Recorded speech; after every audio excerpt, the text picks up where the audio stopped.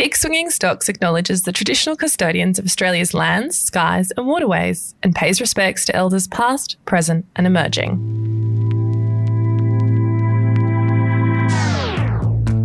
Welcome back, folks, to another episode of Big Swinging Stocks. We're right in the thick of earnings season for a lot of companies globally, which got us here at BSS thinking about all the different ways analysts rank and assess companies.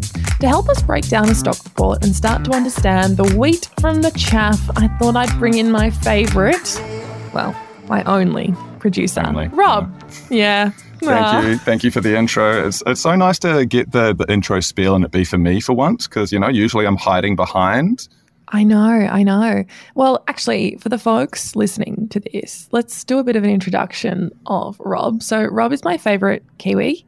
Off air, I was just explaining to Aleks how to pronounce Aotearoa. Can we get another one? Aotearoa, New Zealand. Close. I love it. Is it right? It sounds a little bit off. Not but really. Aotearoa. You're almost there. Okay. Yeah. I think it's really lovely. I thought it was it's National Reconciliation Week here in Australia, but I thought it was a really nice way of acknowledging the traditional owners in a way that's really present in everyday life. I'm from Aotearoa, New Zealand. Yeah. Well, even though I've been here for maybe like 12 or so years now, and my home is more Collingwood in Melbourne than it is anywhere in New Zealand, but kia ora anyways. Another thing for our listeners to know about Rob is a fully acclimated Melbourne hipster. I am assimilating as much as possible. Yep. I like how you say also in that intro that I will be helping you with these stock reports, but really I am going to be tapping you for the intel and what they are. For anyone who isn't quite aware, Self Wealth has these 12-page stock reports. They're available when you do the premium subscription. So we've got a lot of data that's provided by Refinitiv. They do Thomson Reuters. They're from the London Stock Exchange Group. Big old data boys. And we have all of the earnings and financials that'll be on the platform just normally available to everybody. But then when you want to get into the forecasting side, we have these stock reports. And today I have tasked Aleks with helping me figure out how the hell they work and explaining them in layman's terms, how people can use them and use them as a part of fundamental analysis and research. Yeah. So what can you find in them, Aleks? What are we getting? So every company will produce different stock reports, and I think Refinitiv is a really good example. They have a specific set of criteria that they will report on in a stock report. It's usually a methodology for assessing companies, and they'll group multiple analysis recommendations and then they'll produce a score, which is the way that Refinitiv does it. So, the easiest way to put it is, if anyone's ever done research, it's meta-analysis for stocks. But it does it in a really nice way. You said, I think it was 9 pages, 12 pages? Yeah. And it's a very, very consistent format that will be applied to usually only companies. So you generally won't find stock reports for ETFs or index funds, because, you can't really do fundamental analysis on 1,300 companies yet. The reports that Self Wealth have in the premium account, so the Refinitiv ones will include objective recommendations on a particular stock, for example, buy, a hold, a sell, and then the reasons why, which is what you'll see on our Instagram when Rob does those really nice buy, hold, sell recommendations. They're just graphic distillations of those stock reports. And one thing I've not actually seen in a lot of stock reports is a peer or an industry analysis. So you'll see that Refinitiv will take one particular company, like, BHP, for example, and they'll look at their key competitors in the industry and they'll actually give you those key competitors' scores. And so it kind of contextualizes the reporting, which I find really, really, that's quite an interesting data point, because just assessing a company's financials on its own might not give you a very accurate indication of that company. For example, some industries are very cyclical. There'll be times when they're in lots of debt because they're growing, and times when they have huge amounts of cash flow because, like, for example, mining, you'll tend to have like periods of extraction and then periods of like finding new extraction locations. So just seeing that a company is in lots of debt doesn't necessarily give you an accurate position of how they're actually performing. And so I thought that that was quite an interesting data point to see well, what's the industry average? And then what does that tell you? It's a really good point, actually, because a lot of times you might look at them and it could be, I don't know, maybe if it's saying a buy, technically, by the aggregate of those analysts' ratings, but you could be looking at other aspects of the company that like look quite down, like that everything may look low, as you're saying, the debt, etc. BHP is maybe a good one because it can be a little bit cyclical at times. So let's start with that one, I reckon. Do you want to jump into BHP? Yeah, for sure. So for anyone that doesn't own the ASX 10 or 1. Not familiar with Australia at all. Yeah, BHP is a very old merger of two resources companies, and they're predominantly a miner that mines primary commodities like iron ore, copper, nickel, and also steel-making coal, which for those of you that hit up our last episode with Kate will remember is the mineral of the future.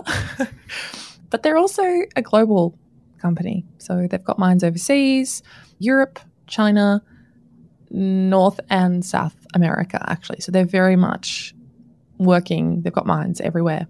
Yeah, I've definitely parroted Kate's stats around the 100 trillion needed to decarbonize, and that 5 trillion, if that's going to be steel, to friends that are saying that they want to invest ethically and not in mining. And I'll be like, well, sir. Did you know that steel makes your little nice Tesla? and BHP may save the world, which is just like a fun, really salacious thing to tell people who are trying to invest ethically, especially when there's data behind it. It's nice. And I mean, feels very boomer to say, but it's very millennial to care about the where your money's going. What else do you want to know about BHP? So if I jump on the platform and I can look on their like score, they've got a score of 9 on Refinitive's stock report. Ooh. So let's go through that. What does that mean? Yeah. So a score of 9 means that BHP is in the top 15% of all stocks that Refinitiv assesses. That's pretty good. Yep. That's good. It's just one data point though, because the scores are an aggregate of their collective scores for each segment of the report. And the other thing to note is that 9 is a drop from their recent moving average of 10. 10 out of 10? Not bad, BHP. Okay, but you're saying they had a drop from a 10 out of 10 to a 9. Why the drop in score? Why are they 9 now? So, like we just talked about, it's earnings season. So part of that is BHP operates to a financial year cycle, and they released not their financial reporting, but their operational reporting at the end of March. And that included some projections for their full year earnings. And that lowered their earnings and fundamental component scores because of very slightly downgraded earnings projections.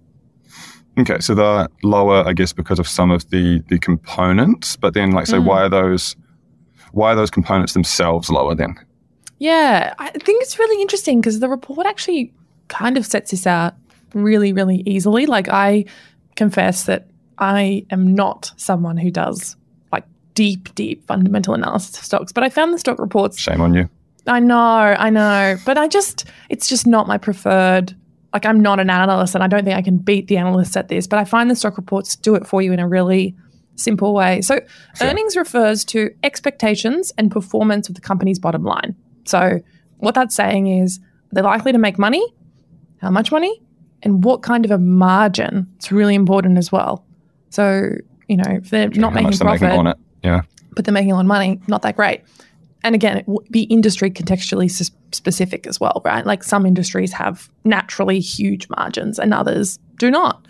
For BHP, they've got a neutral earnings rating of 5, which... Interesting. Yeah, it's interesting because that score itself, this is what I mean about like take that top level score of 9 with a grain of salt because it's an aggregate of all of the other scores that Refinitiv pulls for you. And those scores themselves, the component scores, are themselves made up of number of factors and weighted to different factors. So earnings is weighted to 3 factors, each 33%, each equally weighted.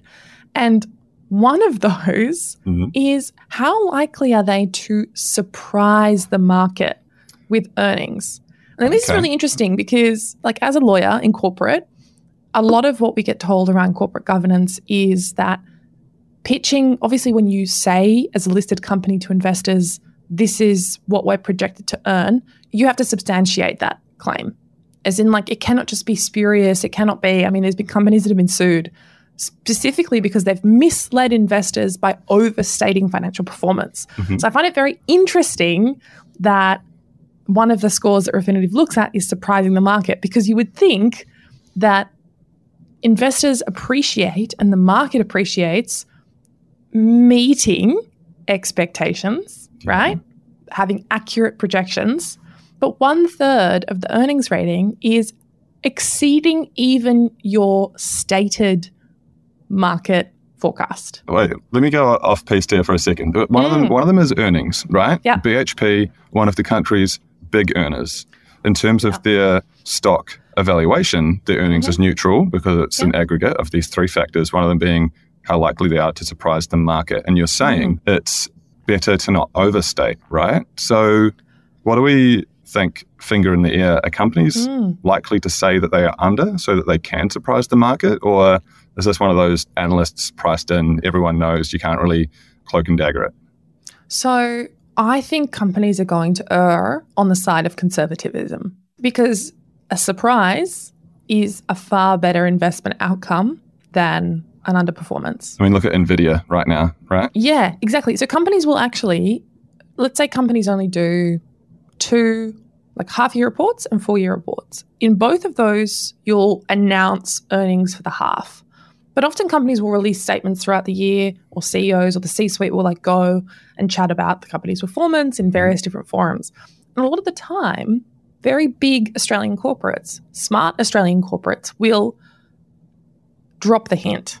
They will kind of massage the market. So for example, if year on year there's going to be a decline, they will start saying that subtly, but they will start putting that message out there. These are the factors affecting our performance. You know, we've been really challenged by X, Y, Z. We're thinking about what we can do to, you know, overcome those challenges. But they will absolutely, not even just in official market commentary, which of course they have to do because all companies have to release projections, but that conversation will get out there. Like if companies are going into a really deep, challenging year, then that sort of commentary will come out. And so I think they'll err on the side of conservatism because you can't really get punished for surprising the market. Obviously, if it's like crazy, people will go, well, where was this in your forecasting? Yeah.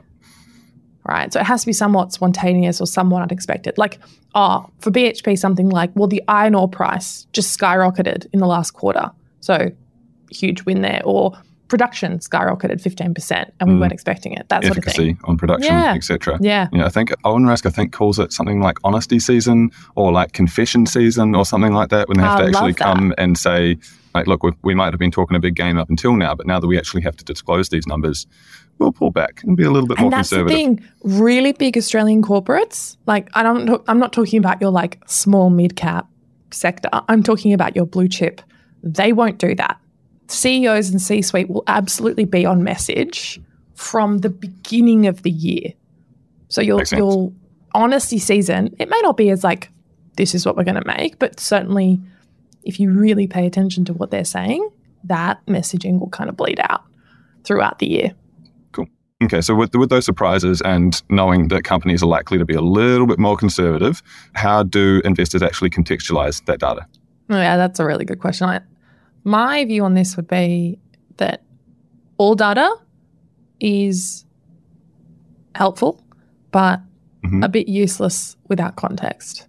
So the report is just a tool to allow you to compare BHP against its competitors and against other companies, and to have the context of the industry that they're operating in and their size and what they do to be able to assess, well, they're a buy, but a buy in minerals, maybe that's very different to a buy in some small cap, exploratory miner, very different businesses, even though they're in the same industry. So, size matters. The data just matters in context because, you can see they've got a neutral rating. Industry estimates were downgraded by an average 21%, but that's actually really strong for them. And a neutral score is not a bad thing. It means they're expected to perform exactly as they've suggested to the market. True. Which in an industry where everyone's earnings expectations have significantly decreased, like if we're talking about we're coming off this growth period in the market, then performing to expectations, it's actually kind of a brilliant thing for them. That's a decent point. Okay, so you're talking about some of these fundamental scores. BHP within those stock reports are compared to companies that of their own ilk, of their peers. How about just like another ASX player, if we went to go another tri-letter, CBA, BHP? They've got the same fundamentals when I look at it on platform right now. They're both at a 5. What does that mean in terms of what analysts say about buy or sell? Yeah. So you could look at that and go, oh, so they're an equal recommendation. And the answer is that the recommendation in aggregate, like when you ladder up from that fundamental score back up to their overall score, CBA is currently marked as a sell and BHP is currently marked as a buy, which comes back to my point around data without context. Yep. So their fundamental score, exactly the same. And the differences is made up in the underlying makeup of their scores. And fundamentals, just for our viewers who may not have seen the report, it's made up of broad financial health metrics. So let's go through them. Profitability, debt, earnings quality, which I think is a really interesting metric, and dividends. And they're all weighted equally. So CBA, BHP, both blue chip, big Australian stocks, different industries, right? Different market cycles. And they're experiencing the market cycles in very different ways, right? Interest rates have gone up for CBA, good and a bad thing, right? You increase your short-term margins, but maybe there's a bit of financial risk there in people defaulting on their loans. Maybe not. But both have dividends, both pay healthy dividends actually, both have the same fundamental score. But under the hood, it's really interesting because the weighting and the underlying scores completely different. CBA has positive profitability rating of 9. Because as I said, interest rates have gone up. They're sweet at the moment, right? Life's good. Yeah, life's good to be a bank at the moment. But still recommended as a sell? And this is what's really interesting, right? So everything got bumped up, earnings quality, but dividends are negative or near negative in their score. And BHP, on the other hand, huge profitability, but negative debt rating of 2. Huh. Because they operate a huge debt function, whereas CBA finances debt. Yeah. That's a really interesting one because you can see why someone who's just getting into this game, just getting into investing, and they want to let some of those professionals make the choice for them, knowing that some of those ratings are aggregates or made up of some things. Maybe that person is not trying to invest in a dividend company, but they're really interested in a company that has like good earnings quality. So what would that mean for like a company like CBA or anything like that? Like what actually would earnings quality be? Yeah, for sure. So when you go into your stock report, you'll see that underneath the, components of fundamental indicators, it will tell you what that score is made up of. Because I said everything's an aggregate of an aggregate. So for example, earnings quality is made up of 4 components: operating cash yield, accruals, day sales in inventory, and day sales in reconciliation, I believe, is the 4th one. Debt, for example, is made up of current ratio, debt to capital, interest funding, interest coverage, right? Yep. Now, you can go and Google what each of these components are made up of. I think the thing to understand is they'll give you an opportunity to compare companies against like companies. So I'm not that sure that comparing a company's earnings quality to another company's earnings quality is helpful as a data point on its own. But each of these fundamentals, for someone just starting out, they're a really helpful tool to start to think about the things that make up an analyst's recommendations, and therefore, at the end of the day, will tend to get priced in to the price that you as a retail investor are paying, right? Because analysts have had this, they're at the cutting edge of this information. They're already making their recommendations and adjusting holdings and doing all that stuff as portfolio managers far before this information filters out to your average retail investor. So I do think, though, that understanding some of these things, and even in your own time going into the detail of why is debt to capital a fundamental metric of debt, and why does it make up the score, and what's dividend coverage, or why is dividend growth important to investors. And you don't have to get under the hood in this way immediately to start investing. I don't think that this is the only way. Like, fundamental analysis of individual companies and investing in individual companies is not the only method. You know, if investors want a good overview, I think a stock report's a great tool. But I also think that books like Shareaplicity actually does this in a really, really good way. True. Of assessing a company's... Shouts to Danielle Ecuyer, because her book goes into it in a simple way that I've actually not seen before, because it's exactly at that beginner level of like, how do you determine price to earnings? And then how does that eventually tell you whether a stock is priced well, underpriced, or overpriced, overhyped and overpriced? And I think, highly recommend for those who want to take this to the next level. It feels like, and it definitely is, that the stock reports and things like this for investing are a gateway drug to being a big investing nerd. That's a good way to put it. Like, everybody starts in investing and maybe we'll do an ETF, right? Yeah. And we might get an ETF that underperforms, and we'll say, hey, that ETF maybe performed differently. Why? Is it perhaps some of the fees, etc.? And you begin to peel back these onion layers in terms of investing. So you can use a stock report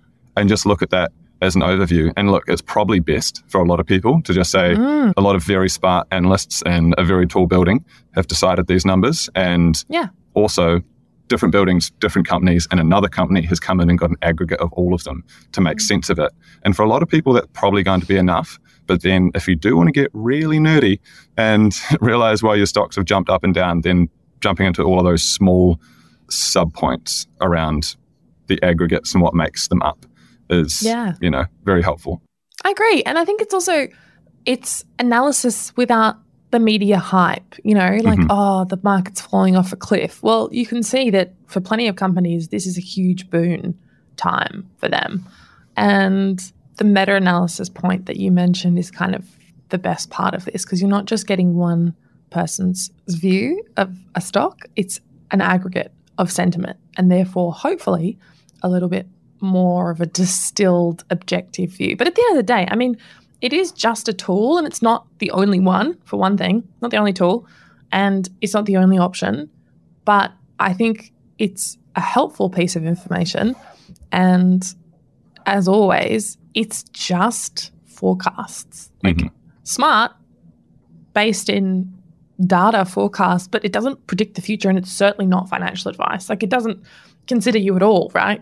Yeah. It just assesses a company's performance based on these particular, highly curated selection of data points. Exactly. Like, everybody in investing, especially in kind of the education side that I work a lot in, loves to say that past performance is not indicative of future performance. Legal and compliance will love us for reminding everyone. I'll just drop a little one in there that everything in this podcast is general financial advice only, does not constitute personal financial advice. I also think it's a good point there. You're saying that not everybody has the same idea. I went to present at the Australian Shareholders Association conference a couple of weeks ago, and I was flabbergasted at the amount of huge companies that say they had a speaker and they were saying completely opposite things. So it's really hard to just go with some. Like, say if you're following like a Macquarie or following a bank or following whoever it was, it'll have one speaker after another. And credit to the ASA for giving balanced views on everything. But then you can be like, oh, is it doom and gloom? Is the states going to flop because of their debt ceiling issues? Or is my NDQ stock going up enough that doesn't matter? Like there's a lot in there. But what else might you consider in doing this types of research? Yeah, I think if investors are interested in this type of analysis, or even just curious, maybe they don't want to use it for buying or selling, they just want to use it for general industry insights. We've had really amazing guests come on and talk about their considerations. So I thought maybe I'd do our listeners the favor of aggregating some of them. So one of them is solid governance. I think especially in the small cap and mid cap sector, you want to know the people on that leadership team are experienced, even if the company is brand new. Let me just jump in a shameless plug to say that the Self-Wealth platform does have those ESG ratings for like pretty much every stock as well. So, and that will have a governance and also a controversy score. So not just the normal ESG, but ESG C in terms of controversies. So governance broadly, leadership team, but also to your point around controversy, corporate governance. You know, are they getting fined by the regulator all the time? Are they blowing shit up? Yep. Are we allowed to swear? Did we? I don't know if we we've can made swear. that decision. Being as the person who tells us to cut the swear words out, I'm just going to say yes, we can. Light swearing. Okay. Yeah. PG absolutely. swearing. Yeah. Australian corporate swearing. No British swearing. No British swearing. Great. I think the other thing that investors might want to think about that the stock reports don't really go into, although I guess they consider them in a kind of different view because they do have peer analysis, is moat. So does a stock have a competitive edge? And this is really true as well. I think even we've been talking about BHP, commodity stocks. So commodity stocks are just stocks or companies that buy and sell primary resources. It's not really a lot to differentiate yourself on, except maybe quality of coal or quality of nickel. So you have to think about things like, you know, what's this company's competitive edge? You know, have they got a mine that, you know, has a lot of untapped resource? Or in the case of Santos, as Kate was talking about last week, can they actually convert all of their mines and these huge reservoirs they have into carbon capture? And I think you can also think about things like their supply chains, their competitors and how competitive the market is. And then if they are in a competitive market, what's their differentiator? And, you know, customer love, I think one of our guests talked about, which I thought was a really good one. And especially as new investors. I can't remember the customer love. Wonderful. Johan, who came in from Morningstar and talked about retail and consumer goods. His episode's actually one of our top episodes, interestingly. So yeah, it's at the end of last year and it's predicting this year, but he's got some really good points on retail. I think he was right on a lot of them as well. He was. So there you go. He knows his a shit. prediction that has come true, perhaps. Yeah. So things like that. And some of them will just come naturally to investors as well, like the customer love piece and assessing moat. You as a consumer are the most discerning of those insights. You know, do you like the company? Do you think that their competitors are better than them? Or are they in an industry like airlines, where in Australia we have what investors love to call a really, really rational competitive market, because there are only 2 or 3 airlines in Australia, and therefore there's not a lot of competition on price because there's not a lot of competition. So a regulator doesn't necessarily like it, but investors may find that Qantas has some redeeming features because there's not that much competition. And Qantas is a premium brand, so they're not really competing on that. They're competing on service delivery. I think the macro factors as well are things that stock reports don't necessarily go into. Climate risk. Yeah. Harping on, we've just been talking to Kate and she's converted us all to the cult of climate optimism. She's good at it. Yeah. Yeah, she's definitely going to write a book that's going to be I hope she writes a local book. bestseller for sure.